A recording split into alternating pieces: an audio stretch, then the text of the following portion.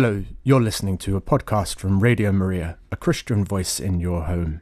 Radio Maria is a 24/7 Catholic radio station broadcasting online via our app, Radio Maria Play, and on DAB in an increasing number of areas. You can follow us on social media, and if you enjoy this program, please do click like and subscribe to us on your podcast provider. Radio Maria relies entirely upon listener donations. We have no other sources of funding, so please do consider supporting us with a monthly or one-off donation so that we can continue to keep providing great programming free at the point of access. To donate or find out more, visit us at radiomariaengland.uk.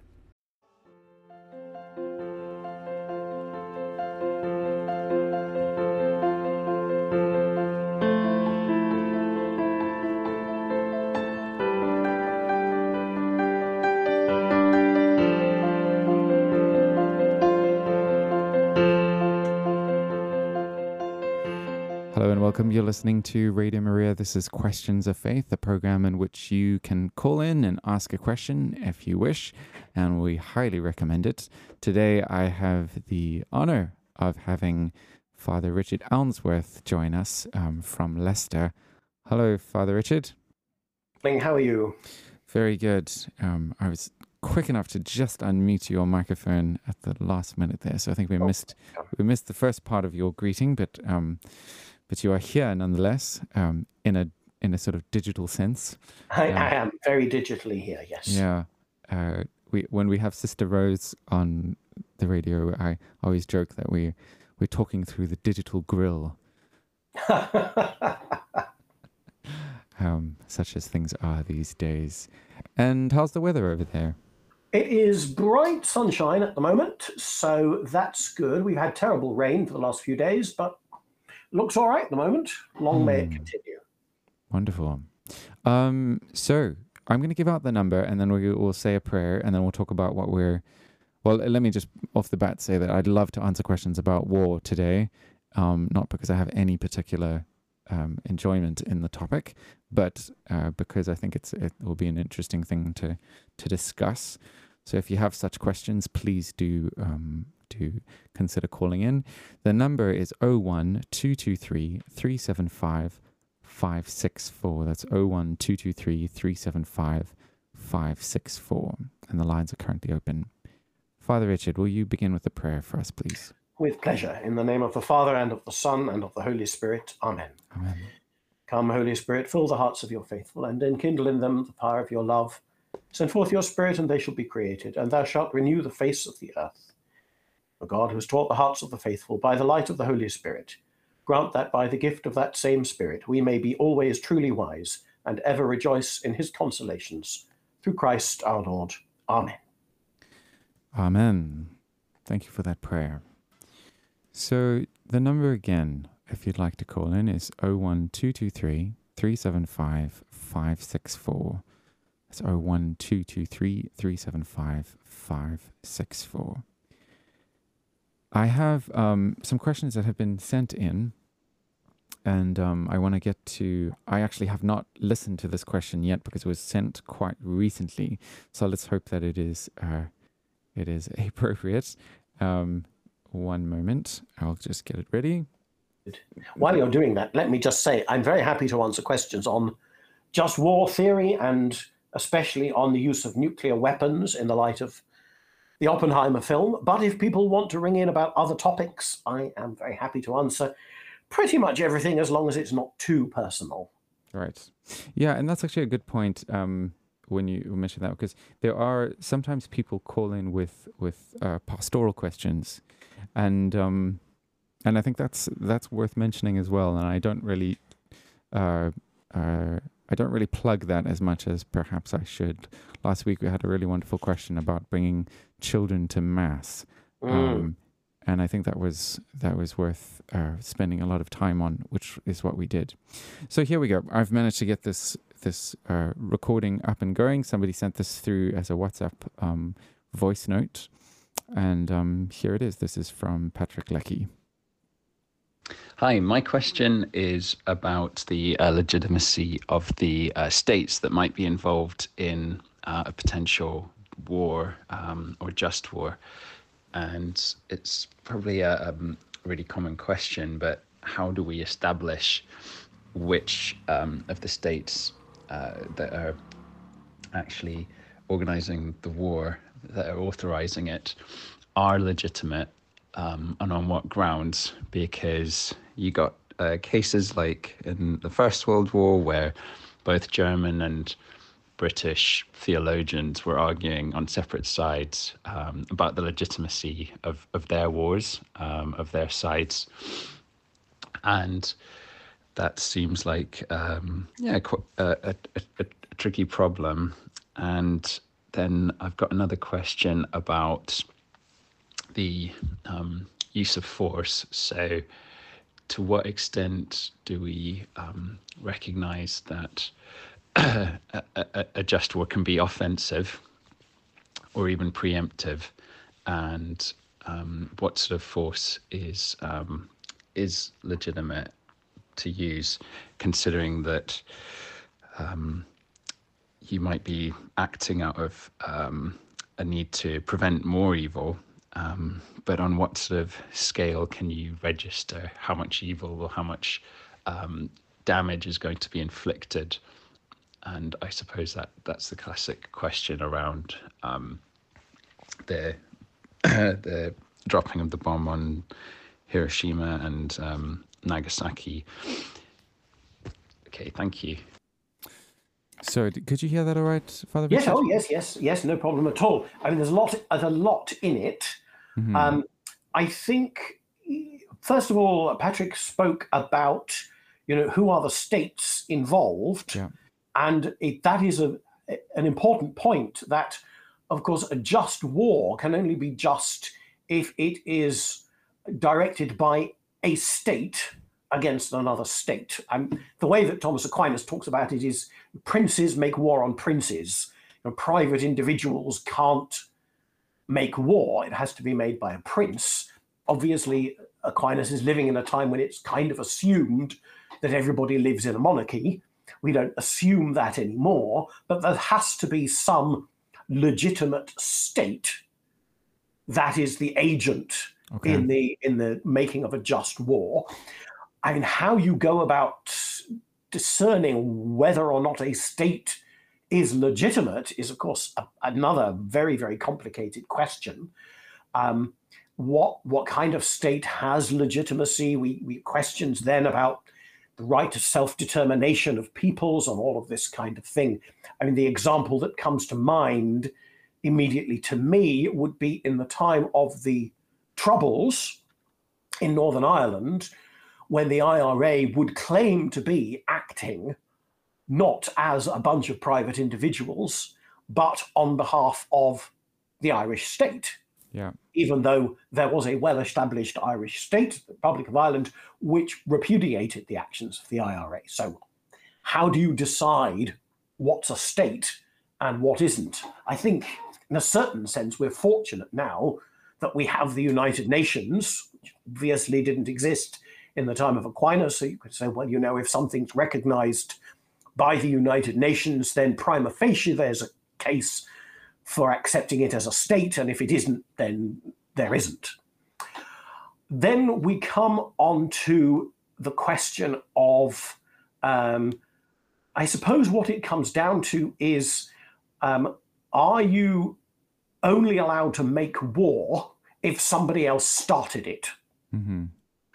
Is a war always a matter of self-defense? And in fact, the answer, according to Aquinas, is no, not necessarily. You have to attack another state. That, I suppose, goes without saying. And that enemy must be guilty of some fault. Now, one of the faults it might well be guilty of is making an unjust war, e.g., I don't know, invading Poland in 1939, invading Ukraine last year, or whenever it was. Seems like a very long time ago now. Yeah, I think it was last year. I think so. But it needn't be that. There might conceivably be some other wrong that a state has done which falls short of attacking someone, but which nevertheless is a wrong that needs to be redressed. And then, of course, the question is making war against that state the right way of redressing it? Now, can I jump in there? Because Yeah. I think that's very interesting. Because I've heard someone justify an act of war, like an historical act of war, by saying that a country needed to be punished. And are we talking about the same things now? Well, I suppose in a certain sense we are. I mean, you need to be very clear. What is it that you think you're punishing them for? What is it that gives you specifically the responsibility of leveling that punishment? And I've already said this, but it's worth emphasizing, is making war against that nation the only way of redressing the wrong? Yeah. But Thomas does speak about making war in order to avenge a wrong or to punish an enemy for refusing to make amends for some past fault. So, for example, one thinks about the Suez Crisis. Now, I'm not saying the invasion of Egypt was a good decision. It clearly, actually turned out appallingly and was a bad choice. And I think you can see that it was not proportional. But Egypt hadn't attacked another country. It hadn't invaded another country. But what it had done was seize the property of foreign nationals within Egypt. Right. In this case, the Suez Canal. You might well argue, of course, that a country has the right to seize property which is the land of that country. But suppose, for example, you had a country which suddenly absolutely stripped all of the assets of every foreign national who lived in that country. That's not an invasion, but it might well be that the states to which those foreign nationals belong feel that the only way in which those foreign nationals' rights can be redressed is by making war. In principle. Yeah. I'm not actually suggesting it's a good idea in practice, but one could see how that might be an example other than an invasion of some foreign country or an attack on you that would nevertheless legitimate war. Okay, I see. Yeah, that's very interesting. Is there any other points that you want to make on Patrick's question? Well, of course, now I've been talking for far too long, and I've forgotten. I've forgotten the rest of it. Shall we hear the last? Yeah, can we hear the last part of it again, Okay, or so all of it again, if necessary? I'm gonna drop us in just at the last part. Yeah. 1 moment. And what sort of force is legitimate to use, considering that you might be acting out of a need to prevent more evil. Okay. But on what sort of... Do you remember what it was? Yes, yeah, absolutely. So we're talking about proportionality, Yeah. essentially here. And I think this is very relevant to the Oppenheimer situation, because this is the argument that's often used in justifying the dropping of the atomic bomb, is that had there not been this show of force, then they wouldn't, then the war would have carried on indefinitely. Yeah. So first of all, there's two things to be said about that. Firstly, that force has to be proportional to what one is seeking to achieve. The good to be achieved, has to outweigh the intrinsic evil of the violence that war brings with it. So you can't go to war over something slight. War must be a last resort. And a crucial rule of Catholic just war theory is one may only use the minimal force necessary to achieve just ends. So on that point, obviously, the use of two nuclear bombs you can't possibly make the claim that that's minimal force. But the other thing I think that's worth mentioning is, of course, people can say, but the outcome is better. You might well make the argument more people would have died if they hadn't dropped those 2 bombs. That kind of argument is what we call a consequentialist argument. And consequentialist morality is fundamentally opposed to the Catholic understanding of morality. Consequentialist morality essentially says the rightness or wrongness of a moral act is determined by how good the outcome is. So it's the phrase, the end justifies the means, basically. But that simply isn't moral. Yeah. There are some things which are intrinsically wrong. And even if one foresees, perhaps even directly intends, good outcomes, you cannot do evil that good may come. Yeah. That is a fundamental principle of Catholic moral teaching. Right. I want us to focus a little bit more in on this, and I want to pull up a quote from the Venerable Bishop Fulton Sheen. But I want us to have listen to a piece of music first, and I've chosen a nice Wesleyan hymn. And when we get back, we'll be taking callers. The number is 01223 375 564. You're welcome to call in while the song is playing, and I'll take you off air, and we can pass on your question to Father Richard. Again, the number is 01223 375 564. Here is Maddie Pryor and the Carnival Band singing "O Thou Who Comest from Above."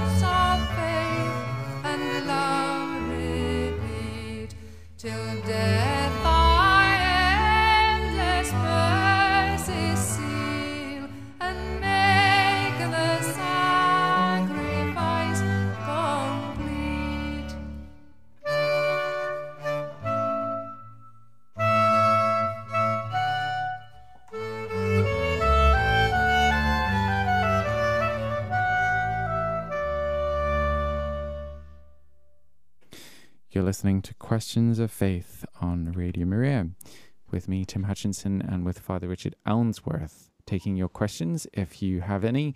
The number is 01223 375 564, and we'd love to hear from you. Again, that's 01223 375 564. On the weekend, I watched the film Oppenheimer. It was long. 3 hours.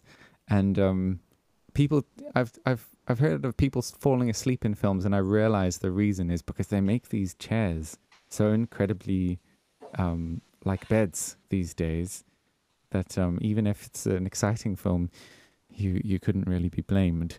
It was the first time I'd been into a cinema in about 6 years, so it was an experience to be remembered, and I thought it was a very good film.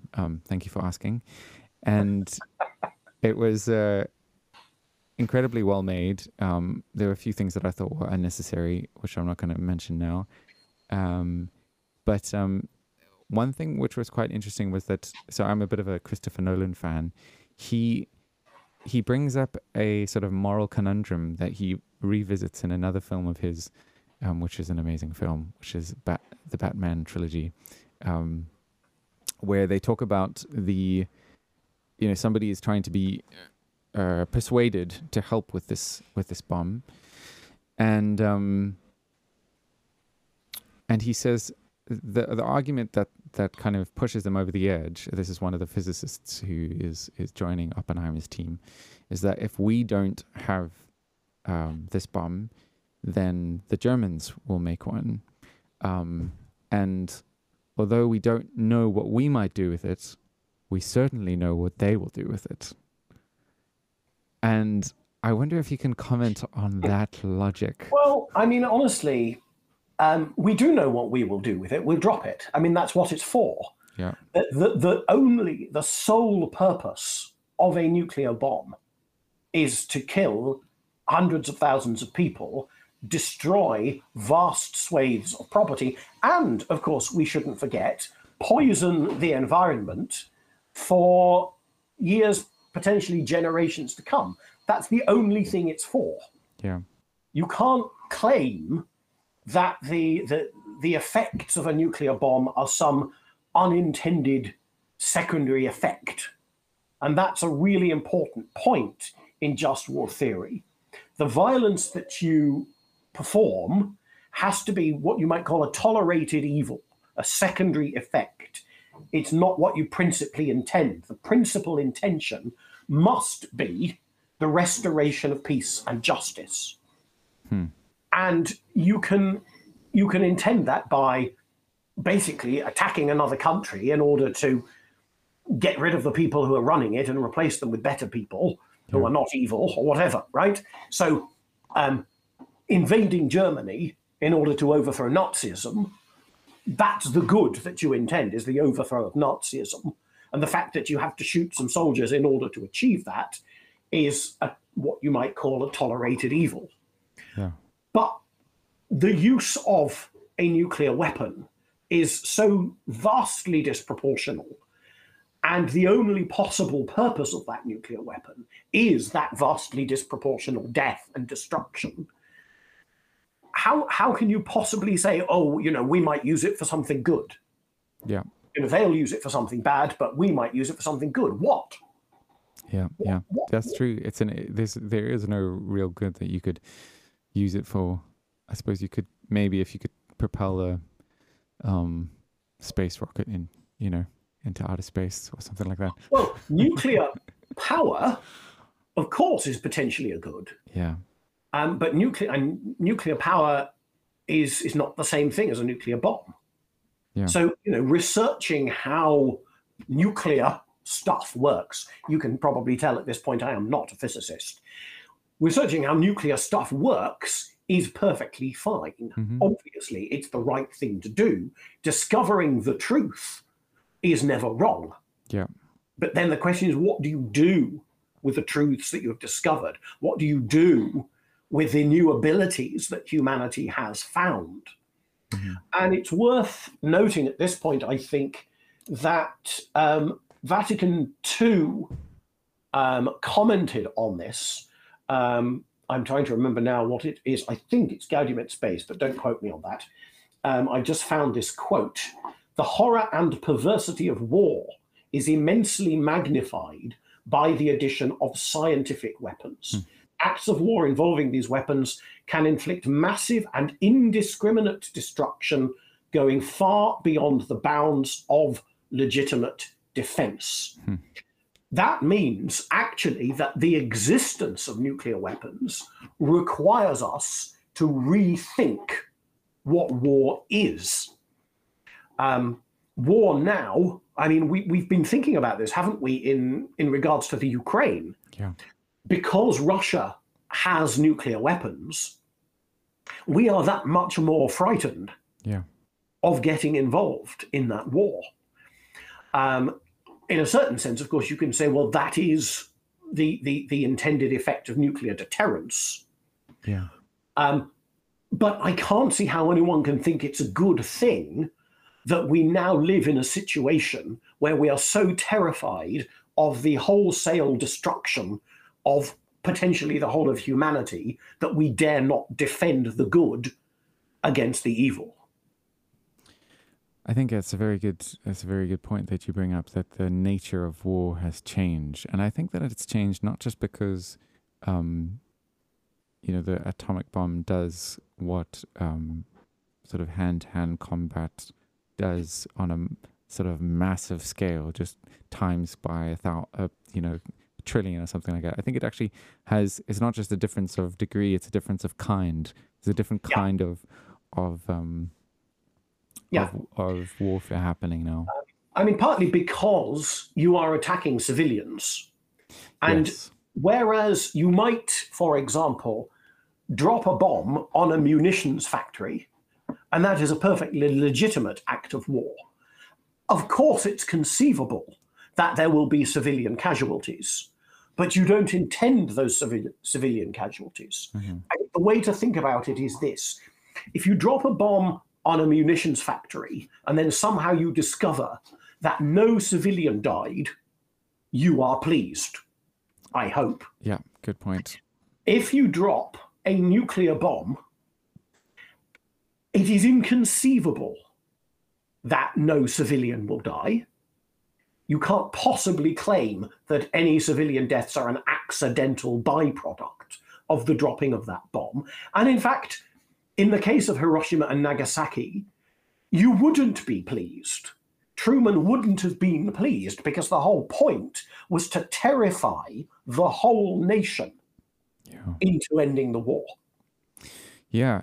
And on that note, I'd like to bring up a quote from Bishop Fulton Sheen, who was he was speaking in a time when these things had just recently happened. He lived through the I'm not sure if he lived through the First World War, but certainly through the Second World War, and I think it's worth noting just how courageous it was for him to speak out in the way that he did, because it wasn't the popular opinion in the United States, as far as I'm aware.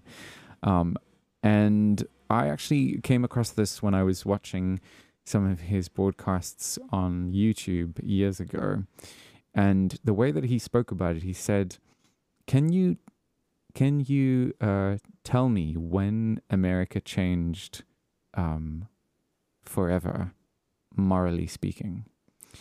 And then he said, I could tell you the exact day, I could tell you the exact hour that it happened. And then he went on to say that it happened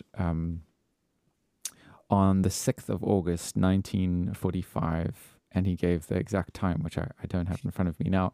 And then he said the reason why this happened was because this is when we dropped the bomb on Hiroshima. And now I'll read to you a quote, which is either from the same broadcast or it is from a similar one where he talks about the same thing. He says, "The dropping of the bomb of Hiroshima blotted out boundaries. There was no longer a boundary between the military and the civilian, between the helper and the helped, between the wounded and the nurse and the doctor, and the living and the dead, for even the living who escaped the bomb were already half dead. So we broke down boundaries and limits, and from that time on, the world has said, we want no one limiting me. You want no restraint, no boundaries. I have to do what I want to do." And so he is drawing a straight line from what happened in Hiroshima to a sort of moral landscape that then gets what he argues is perhaps not irrevocably changed, but certainly changed to an extent where a whole nation is reasoning in a different way. Can you see that logic? Yes, I can, and I think there's a kind of a callousness, there's a coldness that enters into the human heart when you make a calculation that involves the deliberate slaughter of hundreds of thousands of civilians, and as I say, the poisoning of the environment. Now, of course, that's not the first act of callousness in the Second World War, or indeed in many, many other wars. Obviously, one thinks of the Holocaust, and one asks oneself what kind of mental gymnastics are required of anyone to have the attitude that, we're just doing an unpleasant but necessary business, which clearly was the attitude of those who ran the death camps. But there is that hardness, that coldness, and it brings with it a sense that the enemy is not just Adolf Hitler or the Emperor Hirohito or Admiral Yamamoto or whoever it might be, but the enemy is all Japanese people, that they are fundamentally other and that they are to be destroyed. And that attitude is exactly the same attitude as the attitude that Nazi Germany had towards the Jews. Sure. The other thing that Fulton Sheen seems to be talking about there, though, is this notion of the will. Yeah. A kind of absolutizing of free will. I will do whatever it is in my power to do, and no one can tell me otherwise. An attitude which is encapsulated by that act on behalf of the United States in 1945. It seems to me it captures a false understanding of human freedom, that human freedom is simply about doing whatever you like, and no one can tell me not, because if you do, you're standing on my freedom, and that's not fair. And that's such a harmful understanding of what human freedom is, because it's divorced from any notion of human flourishing. A human being must be free to flourish, and flourishing means becoming the best human being that you can be. It doesn't mean doing what you like when you like. That's so shallow. Yeah. Yes, indeed. I think that it was helpful that you drew those points out of what Fulton Sheen said. Another person to weigh in was Elizabeth Anscombe. I want to mention something that she said, but let's listen to another piece of music. This is Red Letters by DC Talk.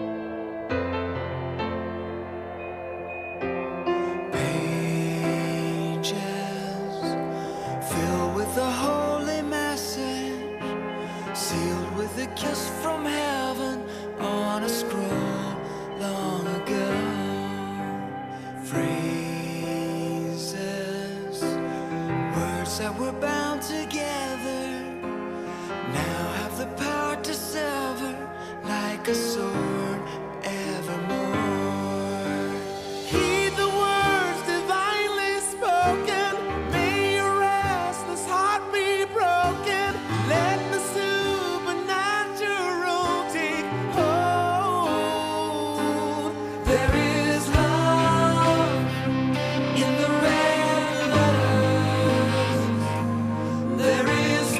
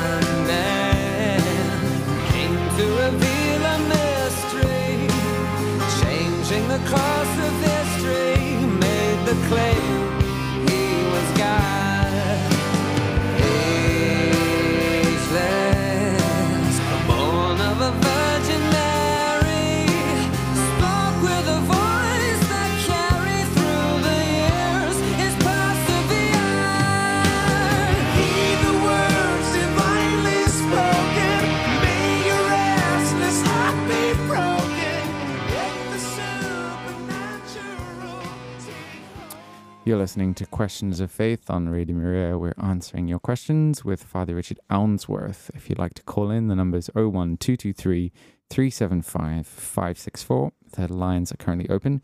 I have a question from Anna, who's here with me in the studio. Anna, why don't you go for it? Hello. My question is, can nuclear bombs ever be good, ever be justified if they're stored in order to prevent a war? What do you think about countries storing nuclear bombs now? And as it's not an act of violence to have one and not intend to use it unless it's used against you first, can that ever be a good thing? Sure. It's a good question. I would just want to question the premise that it's not an act of violence. Is it an act of violence to threaten somebody? I would say yes. And letting it be known that you have nuclear weapons is threatening somebody. You could say, well, we could keep them and not tell anyone, but I mean, then there's not going to be any deterrent effect. And of course, it also costs money. It's not as if you can just put these things in a box under a bed somewhere and forget about them. It costs an awful lot of money just to keep them safely. And Vatican II, again, commented on this and said, the arms race in which an already considerable number of countries are engaged is not a safe way to preserve a steady peace, nor is the so-called balance resulting from this race a sure and authentic peace. And this goes back to something we were talking about before. Peace is not just the absence of war.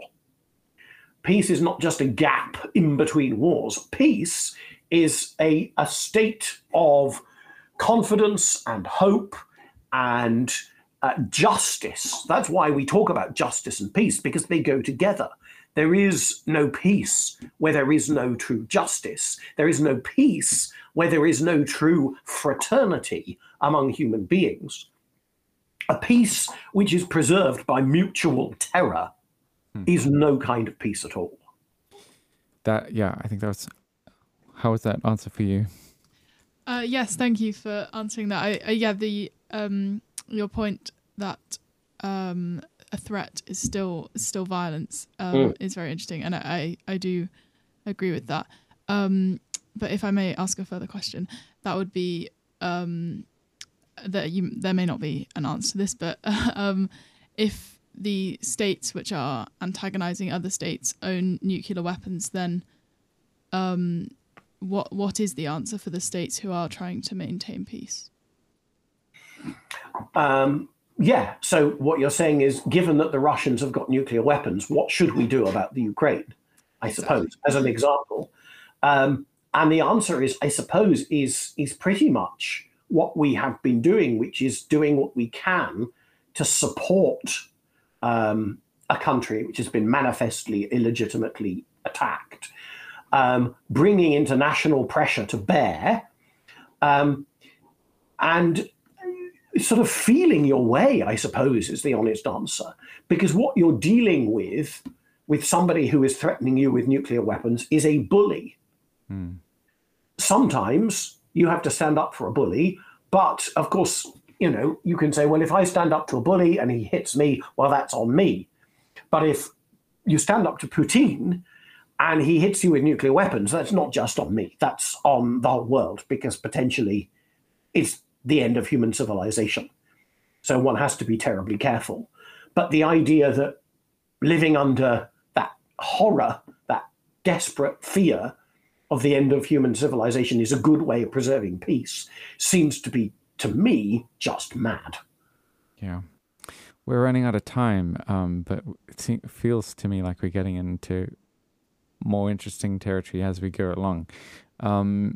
You had a quote by Elizabeth Anscombe that you wanted to mention.